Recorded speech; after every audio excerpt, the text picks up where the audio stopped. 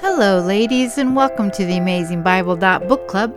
I am Julie Callio, your host, and thank you so much for taking time out of your busy schedules to tune in with me today.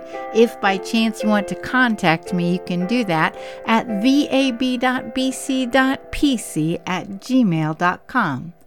Today, we are looking at chapters 2 through 5 of Lamentations. For a small review, traditionally, Jeremiah has been attributed to writing this book. It was written after the fall of Jerusalem and the temple's destruction due to Babylon in 587-586 BC. The book has 5 poems, which are the 5 chapters. The first 4 are acrostics using the Hebrew alphabet, which is why they have 22 verses, except for chapter 3, which wrote 3 lines of acrostics with each letter, so it has 66 verses. The word lamentation means an expression of grief over a catastrophe that is irreversible. According to my Old Testament textbook, A Survey of the Old Testament by Hill and Walton, there is a distinction between lamentation and lament. They define lament as an appeal to a merciful God for divine intervention in a desperate situation. Yet, when I did a Google search, the definition came up the same for both words, a passionate expression of grief or sorrow, and for lamentation they added the word weeping. In the Hebrew Bible, many of the books are named after the first word in the book. So, with Lamentations, in the Hebrew text, the title is How. If you notice, chapters 1, 2, and 4 all begin with how. This word was often used in the opening line of Israelite funeral dirges, or songs that were sung at funerals. They are mourning the loss of their home, their way of life, and their loved ones. Chapter 1 began with the writer looking at Jerusalem, but midway in verse 11, the writing switches as if Jerusalem herself is praying to the Lord. The theme of chapter 1 was the loneliness and comfortless plight of the city, says C. Hassel Bullock in his book, An Introduction to the Old Testament Prophetic Books. The theme for chapter 2 is found in verse 1. How the Lord has covered the daughter of Zion with a cloud in his anger. The Lord's anger or his wrath is mentioned throughout this lament. According to Bullock, the author uses 3 different Hebrew nouns for Yahweh's wrath with 2 verbal expressions. In English, we see 2 different words, anger and wrath. But we do see the 2 verbal expressions in verse 3c. And he has burned in Jacob like a flaming fire, consuming round about him. That's found in page 325 of Bullock's book. In chapter 2, we see anger or wrath twice in verse 1, then once in verse 2, verse 3, verse 4, verse 6, and then toward the end in verses 21 and 22. We also see the phrase, in the day of his anger, verse 1, verse 21, in the day of your anger, and then verse 22, in the day of the Lord's anger, as if they are bookends to this poem. Dr. Betts in Old Testament class says that verses 5 and 6 are key verses of the entire book. And the first line of verse 5 says, the Lord has become like an enemy. In the first half of chapter 2, we see the Lord has, the Lord has, the Lord has, and he has, he has, he has. But then midway in verse 11, we see a change. Now it is, my eyes fail because of tears, my spirit, my heart. And the writer is crying out in anguish. In this chapter, we get a closer look at how bad things have gotten in Jerusalem. Before it was fully demolished, King Nebuchadnezzar had laid siege on Jerusalem. Jerusalem's King Zedekiah refused to surrender, so the people were trapped in the walled city. They could not get food. This chapter tells us that little children were in the streets begging and dying because there was no food, and the people had resorted to cannibalism.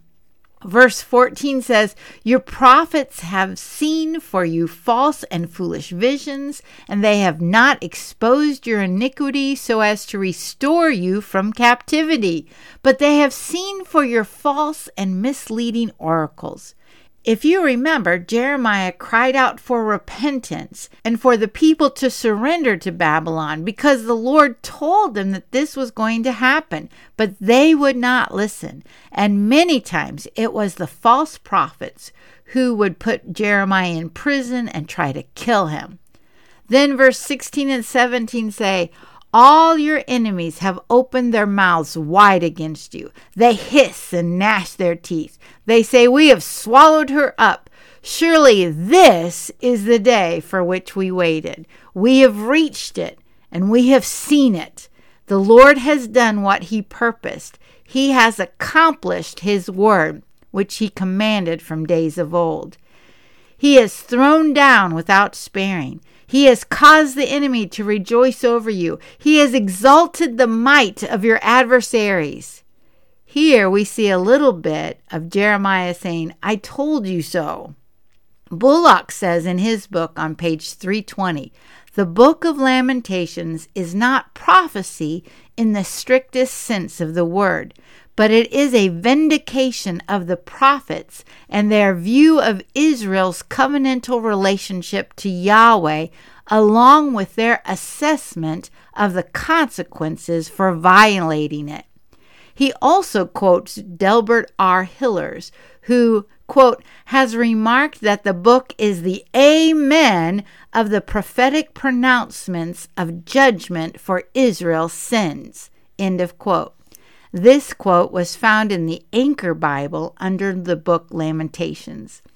As Dr. Betts said in class, God is thorough of his judgment. No one can escape. It doesn't matter who you are. Children, priests, prophets, the elderly, no one escaped. The last line of chapter 2 ends, "You called as in the day of an appointed feast, my terrors on every side, and there was no one who escaped or survived in the day of the Lord's anger. Those whom I bore and reared, my enemy annihilated them." Chapter 3, which is the core of the book, begins, "I am the man who has seen affliction because of the rod of his wrath." It ties into poem number 2's theme of anger and wrath of the Lord.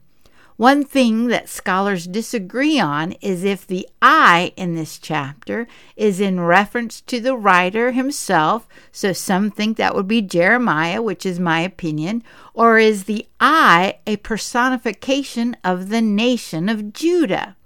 It probably is not the personification of Jerusalem, because usually the city is referred to in the feminine pronoun. Verses 1 through 18 is a personal lament, which ends with, "So I say, my strength has perished, and so has my hope from the Lord." Yet, ladies, the next verses bring forth hope, because no longer is the person complaining about the troubles. Instead, he is praying to the Lord. Verse 19, he is crying out to the Lord, "Remember my affliction and my wandering, the wormwood and bitterness." He continued, "Surely my soul remembers and is bowed down within me. This I recall to my mind, therefore I have hope. The Lord's loving kindnesses indeed never ceases, for his compassions never fail. They are new every morning. Great is your faithfulness. The Lord is my portion, says my soul. Therefore I have hope in him." And then Dr. Betts says that this is the second set of key verses in the book of Lamentations. In verses 21 through 29 of chapter 3, hope is mentioned 3 times. There is light in the darkness, and it comes when he looks up and reminds himself of the character of God. The Lord's loving kindness never stops. His compassion does not fail. God is faithful. The Lord is his portion. The Lord is good. The Lord does not afflict willingly. In other words, there is a reason for this. This is why in verses 40 and 41 of chapter 3, the writer says, "Let us examine and probe our ways, and let us return to the Lord. We lift up our heart and hands toward God in heaven." In other words, we need to repent. The writer then reminds the Lord of his pain, and then the end of chapter 3 cries out to the Lord to bring to the enemies what the Lord has brought to Judah. Verse 66 says, "You will pursue them in anger and destroy them from under the heavens of the Lord." This chapter begins and ends with the Lord's anger, and in the middle of this chapter and in the middle of this book, we see that the Lord is faithful, so we can have hope. With chapter 4, there is a review of how bad the situation was in Judah. Verse 6 reads, "For the iniquity of the daughter of my people is greater than the sin of Sodom." And then once again in verse 11, the middle of the poem, we see a shift. It reads, "The Lord has accomplished his wrath. He has poured out his fierce anger, and he has kindled a fire in Zion, which has consumed its foundations." Again, in this chapter, we see the words wrath, anger, kindled, fire, and consumed. This lament ends with, "The punishment of your iniquity has been completed, O daughter of Zion. He will exile you no longer, but he will punish your iniquity, O daughter of Edom. He will expose your sins." Judah was destroyed. The people were exiled out. There was nothing left. In other words, they were at rock bottom. And as you know, when down there is only one way to go, and that is up. But before that happens, again, the writer is reminding Edom, who had helped Babylon, that they too will receive judgment from the Lord. The last chapter of Lamentations is not like any of the others. It is not an acrostic. It is a plea for restoration, and it is described as a communal lament. In other words, the community is lamenting. It starts, "Remember, O Lord, what has befallen us." And then there is a long list of horrible situations that they find themselves in, very similar to chapter 2. Verses 15 and 16 say, "The joy of our hearts has ceased. Our dancing has been turned into mourning. The crown has fallen from our head. Woe to us, for we have sinned." Then the chapter and the book ends with, "You, O Lord, rule forever. Your throne is from generation to generation. Why do you forget us forever? Why do you forsake us so long? Restore us to you, O Lord, that we may be restored. Renew our days as of old, unless you have utterly rejected us and are exceedingly angry with us." It is interesting that the question that has been throughout the book is how, yet it ends with the question, why? One thing laments like this show us is that it is okay to ask the Lord either how or why. Dr. Betts said in Old Testament class, "I don't think it is a reflection of a lack of faith in God, but it is recognition of the devastation that has come by God's judgment and the sin that they have done. They are wondering if this has become the last straw. Is God through with us? God made this covenant, But have we gone too far to never come back? Ladies, we know that the answer to that question is no. Some people call this feeling divine abandonment, and others call it the dark night of the soul. There are no easy answers to why. It is a process of faith, a walking in the darkness. And truth is, ladies, nobody else can walk it for you. It's a journey between you and the Lord. But we can cry out to the Lord, and He promises us that if we seek Him with all our hearts, we will find Him. We will see that in Ezekiel and Daniel, the next two books in the major prophets, these men were in exile, and they were faithful, and God guided them in the darkness.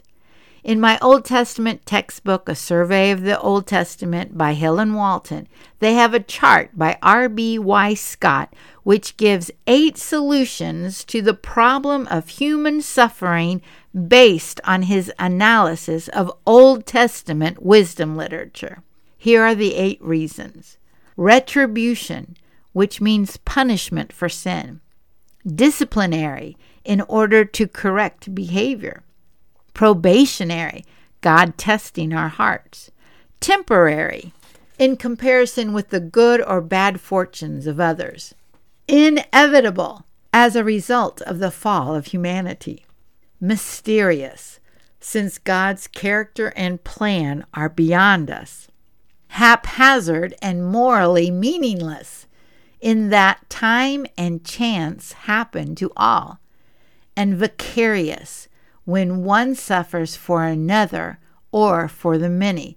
This is found in pages 548 and 549. Sometimes knowing the answer to why helps, sometimes not. One thing I find is that the evil one gets me to doubt the character of God when bad things happen.